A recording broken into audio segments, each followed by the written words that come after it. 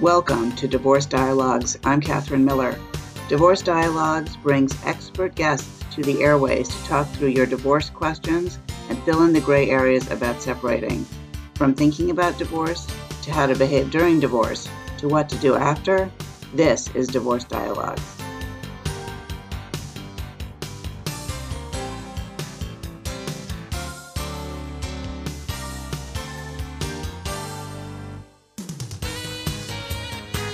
Welcome to Divorce Dialogues. I'm Catherine Miller. I'm the founder at the Miller Law Group and director at the Center for Understanding in Conflict, and I am on a mission to change how people divorce and help them divorce with dignity.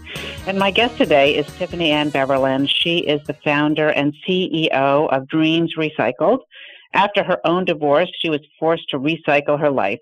She was repeatedly told that she was unemployable since she was out of the workforce for so long. After a fortuitous dream about problems selling her own engagement ring, she created a company for just that purpose. Dreams Recycled started as the only marketplace that specializes in selling goods from one's own divorce. Tiffany's also an author and a frequent guest on other shows. Welcome, Tiffany Ann Beverland. It's a pleasure to have you on the show. Oh, it's a pleasure to be here. Thank you so much, Catherine. So tell us your story. How did this start for you? What happened, and how did you end up starting Dreams Recycled? It was literally a dream I had. I was going through a very, long kind of drawn out divorce process, which I think many of your listeners can probably relate to. This is not an unusual thing in America to find yourself in that position. And during my divorce process, I was also applying for jobs, and I thought, okay, I have been a stay-at-home mom for 10, 11 years, but I had no idea, because nobody tells you, that it would be so difficult to get back into the workplace after such a long gap with your children. And so I'd, been having hundreds of rejection letters, which was obviously not a good thing on top of also getting divorced. And I was just very, very stressed. And so I literally went to bed one night. I was so stressed, and I had a dream that I could not sell my engagement ring. And it was so frustrating in my dream. I was like, I'll just make a website to sell mine and everyone's and call it Dreams Recycled. And it was such a specific dream that I woke up in the morning and I actually started researching. Is there anywhere like that? Has anyone else done that? Whether it was a good idea, whether it wasn't. And after asking a few friends and family members who seemed to think it was a good idea, I started my company 13 days later, and kind of the rest is history. Did you sell your engagement ring? I have, yes. Well, it's really, your story, Tiffany, has so many pieces that I think many listeners could relate to. And so one of them, of course, is being out of the workforce and committing your time and to raising your children, and then being in a position of needing to get a job or wanting to get a job, and particularly wrapped up around divorce, and either actually hearing that you've been out of the workforce so long that you are virtually unemployable, or you have to start so low on the totem pole, it's like completely starting over, or fearing that that's the case. And it sounds like what you did was you took all of those rejection letters and you started your own business. So how hard was it to do that? It was hard, I'm not going to lie. Being an entrepreneur is not for everyone. However, being in my situation, which is I had 3 children between the ages of 6 and 12, so between after-school program, daycare, and everything else, I was really kind of looking anyway for a job that, whatever I did not spend all my money in daycare because I had full custody of my children. So it was very difficult. And I think that a lot of people find themselves in this position, men or women, whoever ends up with custody of the children or primary custody. You can't just find a job. You have to really kind of look for a way to make your life work. So as hard as it was, I was pretty confident that what I was doing was good for my children, and we would struggle through the first part to get to where I needed to go. And I think that, I'm not particularly brilliant or special. I think anyone can do it if they really have a will to do it. Yeah, I think that's probably true, but it's not just will, it's the willingness to do the work, right? Yeah. Because it's when you start your own business, it's a lot of work. I mean, I think I'm going to mangle this sort of cute, jokey saying, but when you go out on your own, work for yourself, you work more hours for less money than you might have working for somebody else. But there was no other job for you, so you were really forced to do this, and it's worked out.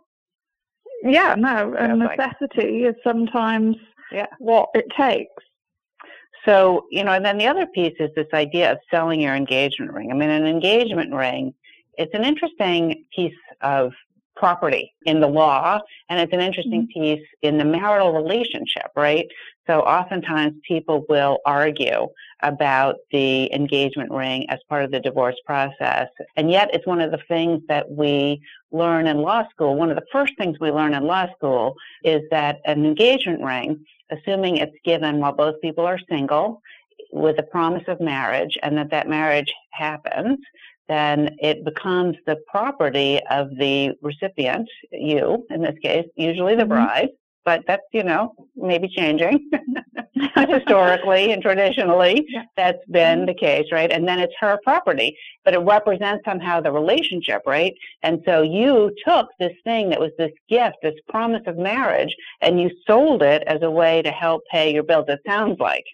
Is that right? Yes, I did. Yeah, I absolutely did. And in the process of figuring out that and figuring out how awful most of these other places, we started in 2013, and the only other places you could sell your rings or your wedding dresses or anything like that was really eBay or a pawn shop. And so, historically, both of those don't pay you a lot for what it is. And so we kind of came up with the concept, or I came up with the concept, that then, what is really good for you to let go is equally good for somebody who can save a lot of money on their dress that they only wear for 4 hours, or their ring, which obviously loses a ridiculous amount of value as soon as you take it out of the jewelry shop.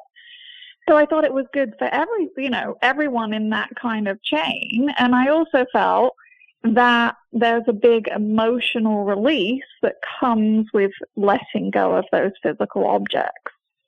Exactly. That's the point I was trying to make, is that there's like emotional resonance and that's tied up around that, and letting go it's got to be really an incredibly freeing feeling. No, it is. And our users now, we've expanded to you can sell anything and everything from your bedroom set to paintings to, pretty much anything in your marital home you no longer want. And I feel like from, talking to you and other attorney friends of mine, I think people are getting away from arguing so much over the sofa. I think people are starting to understand that all those things that you have and you're living in, all those things hold thoughts. And it's not necessarily emotionally healthy to be living in the relics and the ashes of your broken marriage or your last relationship while you're trying to move forward and build a happier ever after. This is Divorce Dialogues. I'm Catherine Miller. We're here on WVOX 1460 AM every other Wednesday from 5 to 5:30, and we're also available as a podcast on SoundCloud, iTunes, and all other podcast apps, as well as on the podcast website, divorcedialogues.com. And I'm talking today with Tiffany Ann Beverland, the founder of Dreams Recycled, about selling the stuff, your engagement ring and other possessions that you have during your marriage in order to free yourself and create some cash. And Tiffany, what are some things, what should people think about in terms of what to keep and what to just throw away? I think it's shifting. I really do. I feel like people are shifting away from hoarding just as a general thing, not just in divorce. So I feel like people are more willing to give up things and let things go. And really we're seeing a shift, not just from the jewelry, which obviously if you get that for anniversaries and birthdays and, weddings and stuff, your next relationship, they don't want you to be wearing the jewelry or the watch or whatever it is from your ex-husband or wife.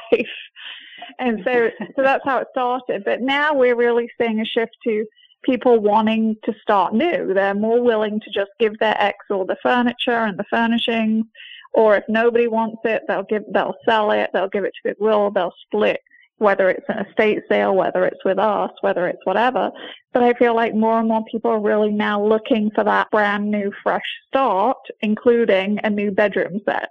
Yes, well, a bedroom set, maybe more than a living room set, has an additional level of emotional resonance and recollection, and maybe something you would want to replace to start a new relationship, even if you stay in the same home. When we do surveys of our customers, their number one thing they would like is a new bedroom set. Really? Yes. Do you stay in touch with your customers, or is it more just transactional work? Well, now it's transactional. When I started, obviously I talked to a lot of people, and I still talk to a lot of people through divorce coaching, but I don't talk to people who sell things anymore because it's just too big.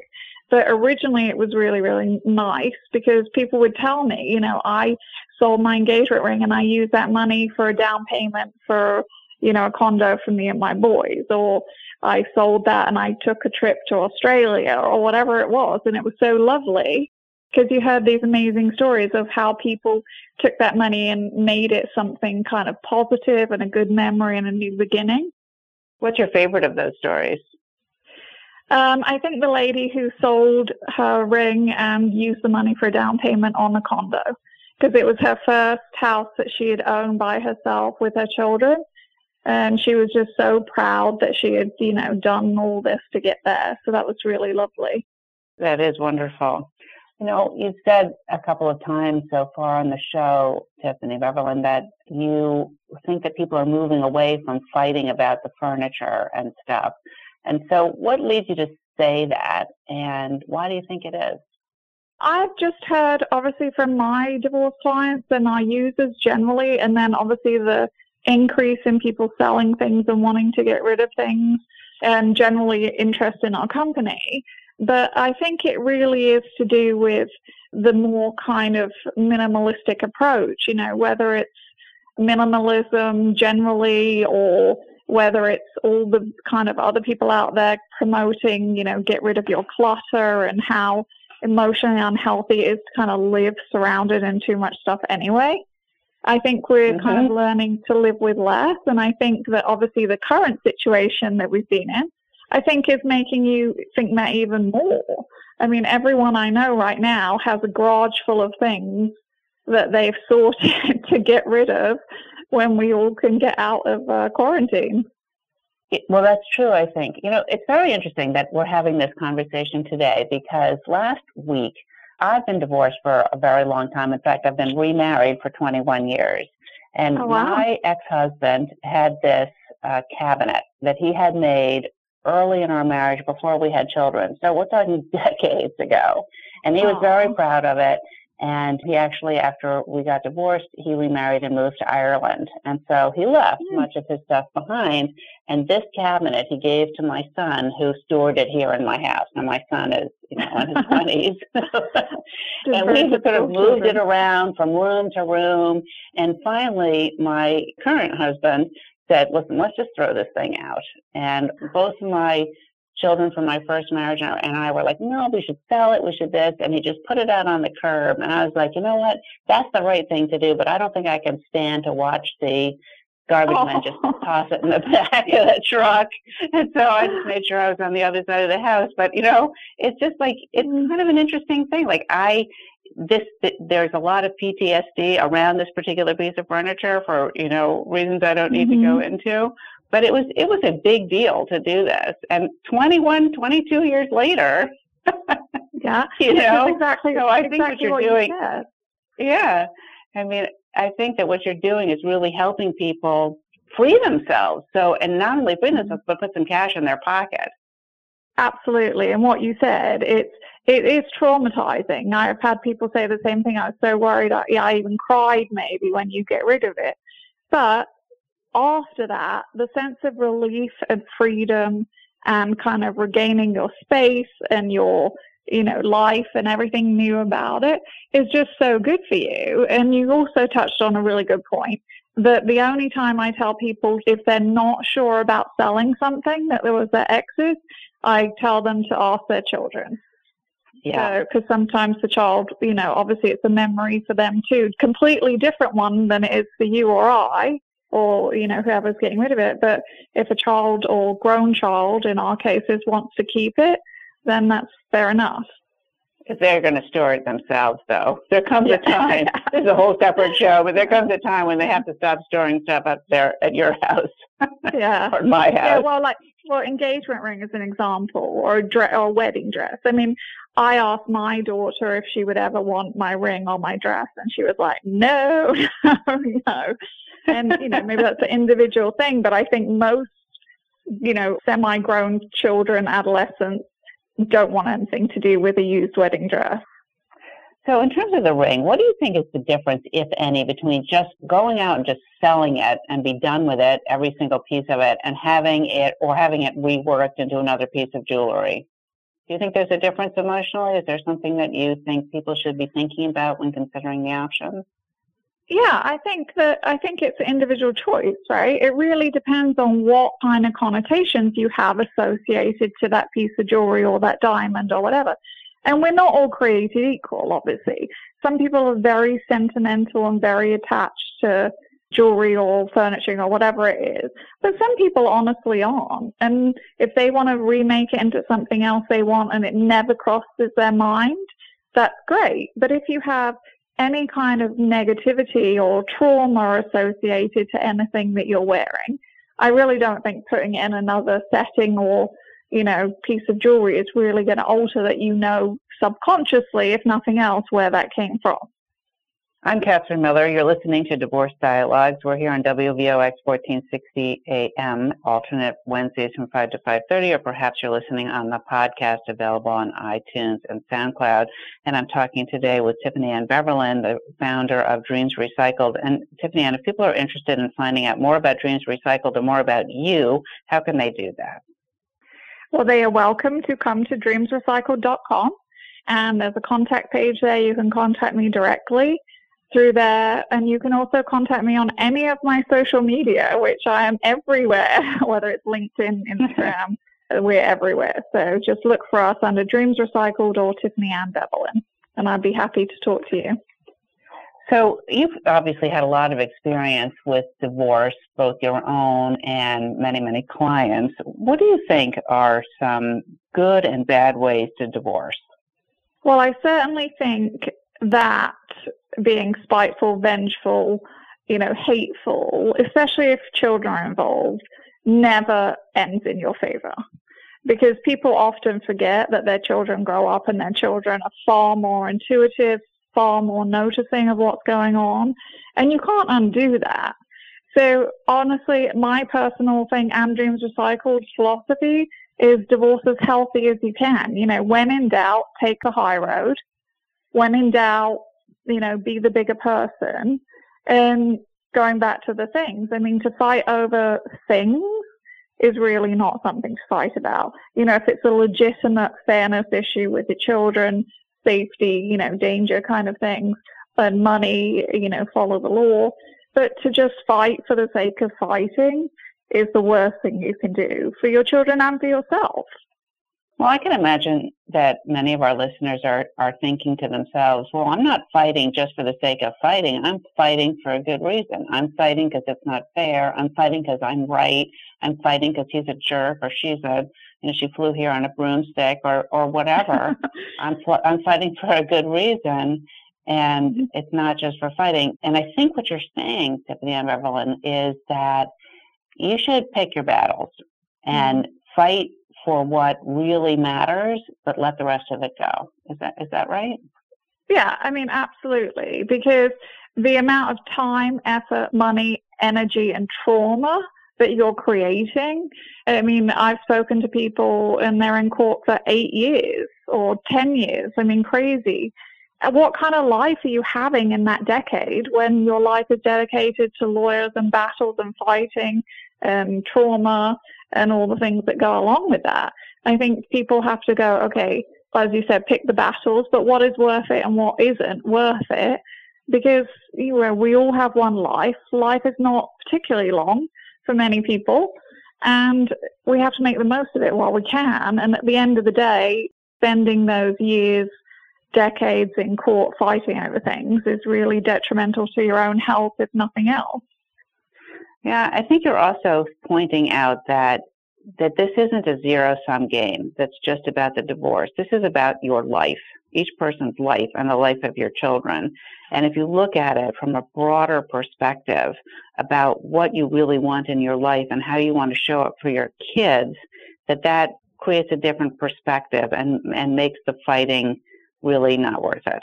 And not for everything. I'm not saying that. I don't think you're advocating that people just lie down and just let the other person just steamroll over them, but that they really think carefully what it is they need to stand up for. Is that right? Absolutely. Yeah, absolutely. Follow the laws of your county. Stand up for what you think is right and in your best interest, but more importantly, in the best interest of your children. But if it eclipses your entire being for years and decades, you have to let that go. That's no way to live your life.